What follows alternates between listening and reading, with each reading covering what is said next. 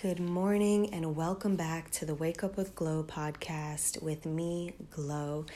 And I hope you're all having an amazing April so far as we enter just about the midway mark. And today, what better way to sort of enter the second half of this month than to address a topic that's going to apply to your life from this moment to the final moment of your life, because it's something that we're never going to rid ourselves of completely, but we can step into doing it a little bit differently so that the second half of this month and the second half of this year and the second half of your life or your season or this next chapter that you're entering, it will look different from what it has looked like. And that is all we can ever really focus on. We do not need to be worried or overtaken by what we have been through to date, because everything that is lies here and now. And what is ahead of us is capable of being everything that we need. And in fact, it will be, so long as we are willing to be present for it. So take the stress off of yourself if you have been putting yourself down for some of the mistakes or what you deem to be mistakes that you have made in your past, and be here with me in this episode right now so we can discuss how you can live for yourself amongst others.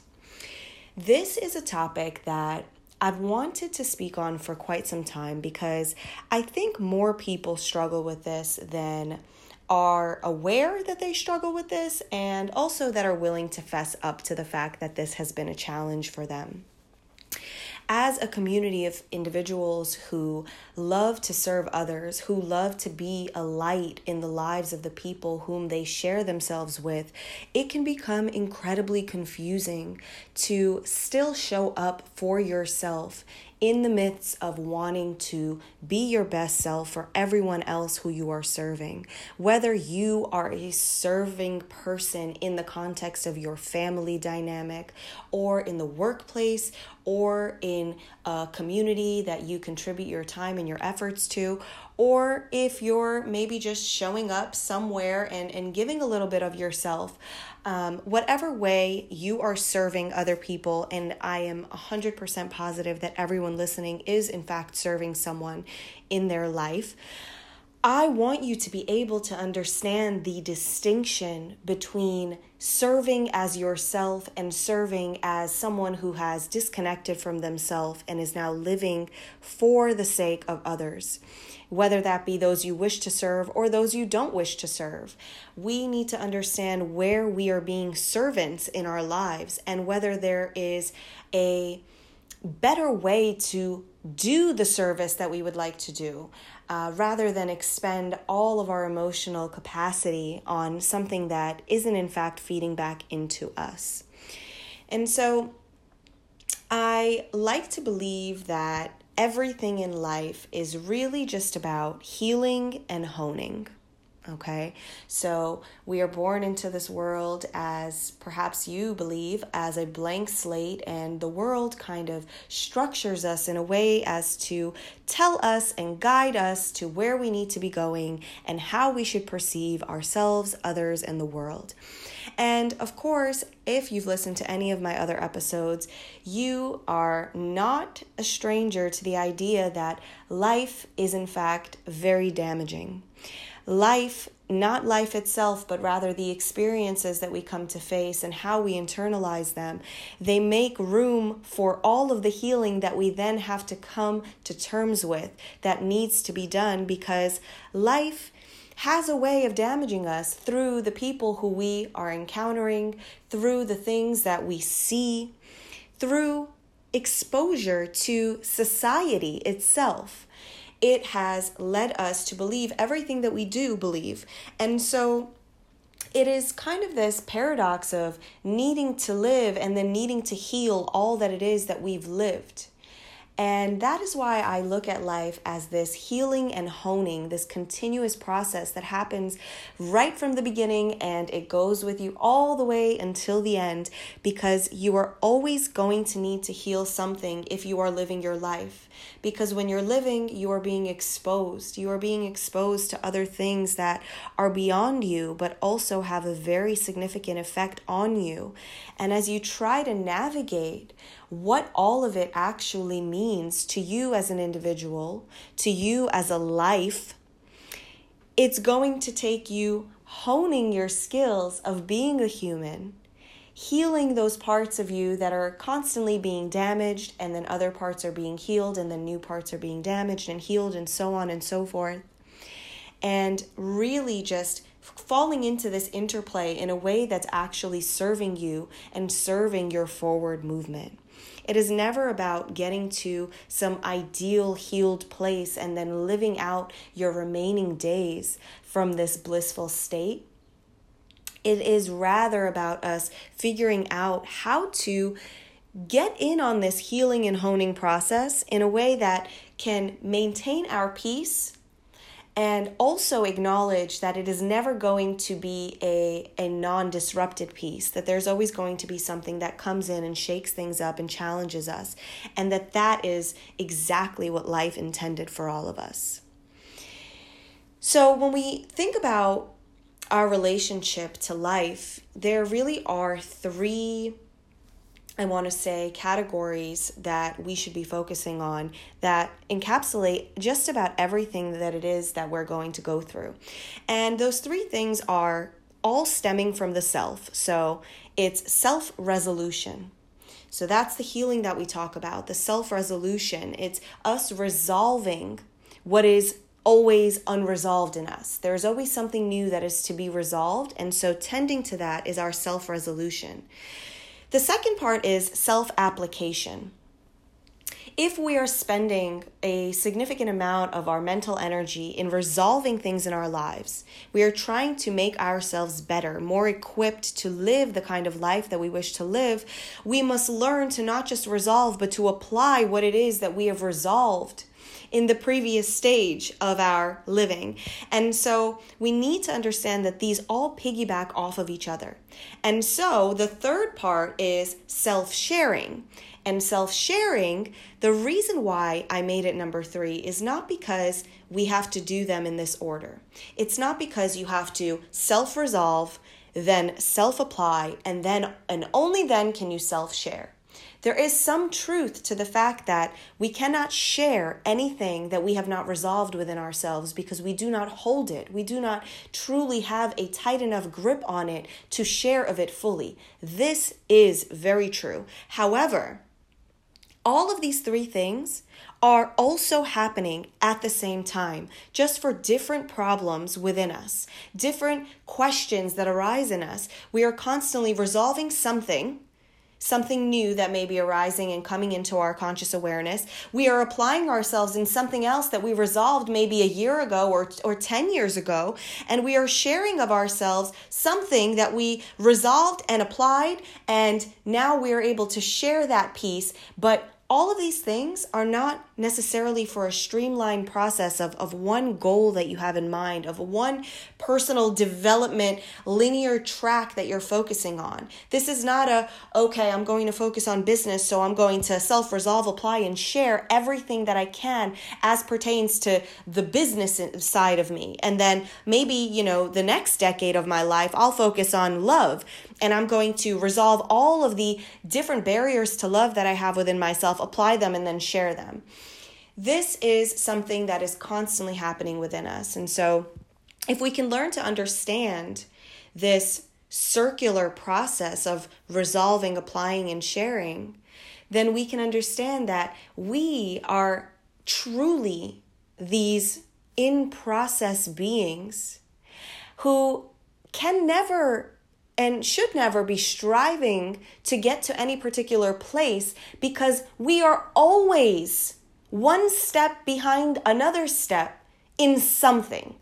in developing something within ourselves. There is no end to be reached, because as you resolve things, you're going to discover new things that require your attention. And so I hope that in some weird roundabout way that offers you some kind of ease in knowing that every single person is going through this process. And so no one is further ahead and no one is further behind, because we're all tending to different things. And of course, this brings me to the importance of people in our lives in general. I know that this podcast episode is entitled How to Live for Yourself Among Others, but that does not in any way mean that the role that others play is not one of the most important roles that anything and any life energy can play in our lives aside from our own. People reflect our inner conflicts. People are the mirrors that are held up to us that help us to see ourselves. And we see people for who we are. And when we do, who we are expands. The more that we engage with different people, we ourselves expand, because we are not learning about other people when we engage. We are learning about ourselves. And so it is a very important practice to get around and be around people in whatever capacity you are comfortable being around them. Even if you are an introvert, even if you don't wish to engage because you have made a decision that the majority of the world is toxic and that in order to sustain your peace, you have to withdraw. No matter what, people will always be the most important force for you to uncover your own strength. And so that's really important for me to remind you all of, because I do get a lot of questions about how to truly sustain your own peace in the context of this chaotic world that we live in. And a big part of that is, of course, finding the right people, finding the right soul energy to match up with your soul energy for whatever period of time that match occurs.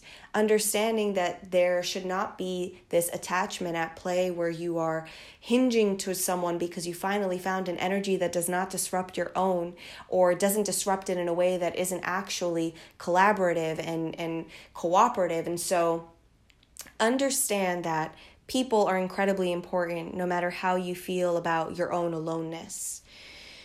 And so I want to move into the real meat of this episode, the real practicality in how you can actually live for yourself as a beautifully giving person, the beautifully giving person that you are, despite being around others. How do you not isolate yourself and still maintain who it is that you are in all your fullness, and have that still be joyful, a joyful experience?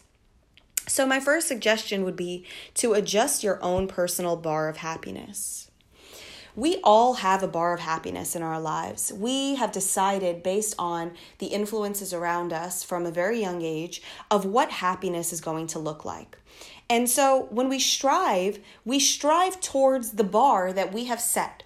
And maybe your bar looks like having a very esteemed role in society. Maybe your bar looks like a very doing something incredibly lucrative. Maybe your bar has to do with something completely different. But whatever it is that the external world has created as your bar, you need to look very closely at it. And you don't just lower the bar, right? So the temptation then for many people who grow discontent with how society is functioning, with what people are finding important and spending their time on, when people are unhappy and they feel like they don't belong, they feel out of place, there is this desire to simply just lower the bar. So if the bar is set at being markedly opulent and just, owning tons of homes and being able to travel the world luxuriously, if that is your bar, if that is what your Instagram feed has set as your bar for happiness, that is what you are seeing and buying into, and you feel like you don't belong, then there's the temptation to simply reach for the bar, lower it, and then decide for yourself that that is not what is me. That is not the life that I want. And so I'm just going to shut all of that away, and I'm going to hide, and I'm going to set my new bar all the way down here. And what ends up happening is you end up developing a resentment. The space between where you lowered the bar and where the bar was initially becomes all resentment, because you haven't really reestablished a new bar for yourself. All you've done is rejected what the bar used to be for you before you brought your conscious awareness into it. And now you're just living in this space between the two bars, and all you experience is resentment, because you still don't know what it is that will make you happy. You just know what won't make you happy and what's making everyone else happy. So I encourage you to not just lower the bar and live what feels like a substandard version of what life can be, even though you yourself rejected a particular life where your bar used to be, but actually change the labels altogether to create a scale of your own happiness. Personalize your happiness. Don't lower the bar. I don't want you to see it as lowering the bar. Take the bar, throw it out, replace it with a new bar, and be clear on what your bar of happiness is, because the bar still needs to be high. You should always be striving, and so the bar always needs to be above you. It shouldn't be at eye level. It shouldn't be below. It should be above. But what the bar represents needs to be a depiction of your joy and your happiness. That is the difference. Happiness, I also want to point out, does not equate to attainment. This is so important. Happiness is not about attaining anything. It's not about attaining some dream life. When I say striving, I don't mean attaining anything. I mean uncovering. It means uncovering the parts of you that live within you, the parts of you that you need to declutter so you can get to the source of yourself, so you can understand your own joy. That is how you become happy. It is not by gaining anything, but uncovering what is there that is precluding you from becoming the happy person that you otherwise would be. The next thing for how you can live for yourself, if you want to call it a hack, I wouldn't dare call it a hack, because when I think of a hack, I think of a quick and easy way to do something. And nothing, I hope you would agree with me that nothing in any of these podcast episodes, in any of this series, is quick and easy. And that's why it's not for everyone. It is for the person who is truly ready to do the work and to invest in understanding who they are so that they can improve upon that, not by creating someone new, but by living out your soul's intent. And so the next way is to get very clear on who you are alone and who you are in the presence of others. Now, that's not to say that you are being a different person by yourself and in the company of others. This is not the message. The message is that you need to understand what you need from yourself when it's just you versus when there are other people involved. Because what you need from yourself is different. You have many layers. You are a multifaceted being. And so when you are in the presence of others, you innately are going to pull on the things, the parts of you that are more social, that have more social tendencies and talents that are more socially based and behaviors that are more socially relevant. You are not becoming a different person. You are being a different part of yourself in the presence of others. And when this is happening, you may lose your sense of who you are alone, individually. And your aloneness is so important because those are parts of you that cannot be expressed in the context of you being in a crowd or you being with your best friend or with your partner.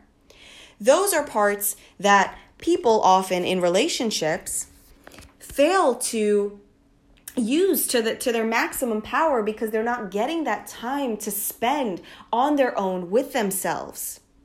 People who are incredibly busy or work incredibly long hours, maybe they don't get that time. When we talk about decompressing, a big part of decompressing, it's not just shutting the world out, it's to come back into yourself after you've sort of been pulled in all of these different places by what the world needed of you, and maybe what you needed of the world too. But never forget that even if you're engaging only in those things outside of yourself that you feel that you need, you still also need to just be with yourself without the influence of the external world. This is also necessary to your soul. So get clear on who you are alone and who you are with others, and really understand the contribution of yourself that you are willing to make. This is where boundaries come in. And you really need to know why you are sharing of yourself, whether it's for you or for someone else. But what is the logic, your personal logic, for why you are sharing of yourself in the spaces in which you are sharing?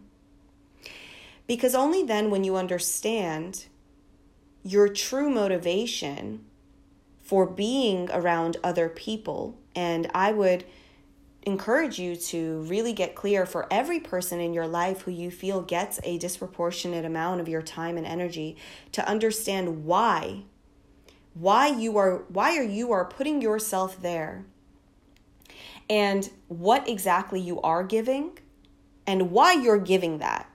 Okay, that is really important for you to know. And most people never ask themselves, why am I putting my energy here in this person's hands? Why am I doing that? And if you could get clear on that, then perhaps you'll realize that there are some places in your life where you shouldn't be putting your energy at all. There are some places that you are putting yourself that you are robbing your own reserve of self. Because when you do get that moment to decompress, there isn't much of you left. There isn't much energy. We always talk about energy because it's so important to just about everything that exists. And so if you are expending all of your energy in a place that is not serving you in the ways that you need to be served, and even giving, let me remind you, giving is also meant to serve you, because everything goes in this continuous loop. You serve the world to fill yourself, to serve the world more, to fill yourself. And so we need to redefine altruism a little bit, but we won't get into that now. You have to understand what contribution of yourself you're willing to make, because if you're not getting enough of yourself back, you need to count your change after every exchange. That's the reality. You have an exchange with someone, you need to count the change that you get back. And that change needs to be well worth the spiritual money that you're spending in that interaction. Because if it's not, you're going to be spiritually broken. You're going to have nothing left for you to then go out and invest in other experiences, other spiritual experiences, because you're going to be energetically depleted. So make sure that you take some time and actually mark up all of the relationships that you have in your life, all of the commitments that you have, and how that energy expenditure is taking place. The next thing is figuring out what you want, which obviously goes hand in hand with figuring out who you are. You have to figure out what you want so that you are not constantly swayed by others. And others, that can be people in your immediate life who have an opinion about how you live and who you are. And that could also be on a much grander, widespread scale of marketing, the entire marketing industry, and how that affects how you perceive yourself and the world that you live in. And I have 3 questions that I would suggest for you to write down and actually journal the answers to. And the first one is, who am I? Simple question, very difficult to answer. Who am I? The second question is, what's the world like right now? What is the world like right now? Describe the world that we live in. How do you perceive it? And this is important because the third question then becomes, where do I fit into this world? So who am I? What is the world like right now? And where do I fit into it? These are your 3 questions. These are the 3 questions that are going to help you understand what it is that you want.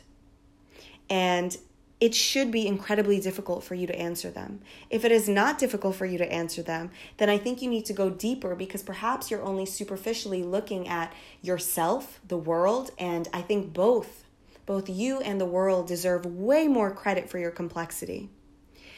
And finally, I will say you have to take responsibility for your own life. This is probably the most difficult thing for people to stomach in the work that they do on themselves. People spend years doing so much self-work that doesn't take them beyond where they began, because they don't take responsibility for their own life. Doing the work is in part, stepping up for yourself. However, it is not the entirety of what it means to take responsibility for your life.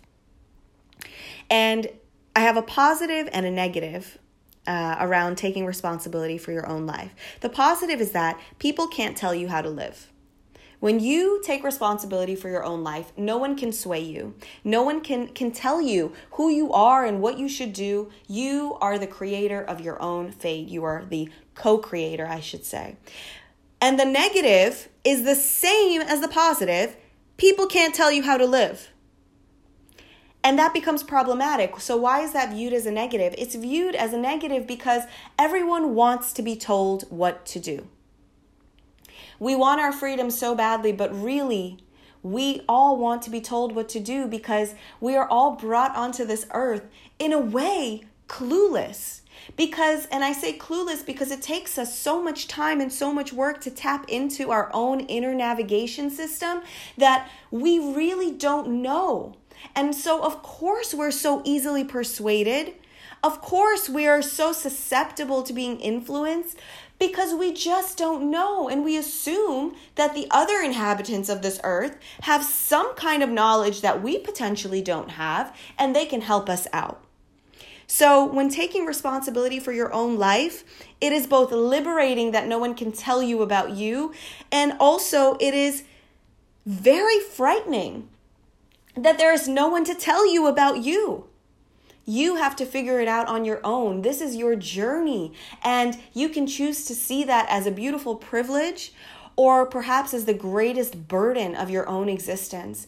And to be honest, it is both. It is both, and you have to find a way to reconcile the fact that it is both of those things. You want to focus on knowing, right? Knowing what limits you and why it limits you. This is what I call your own personal resistance.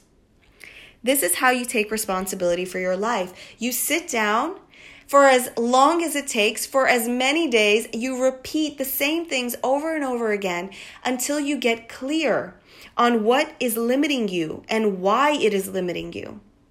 Consider in your personal life, what is the thing that is standing in the way of the thing that you want to be standing next to?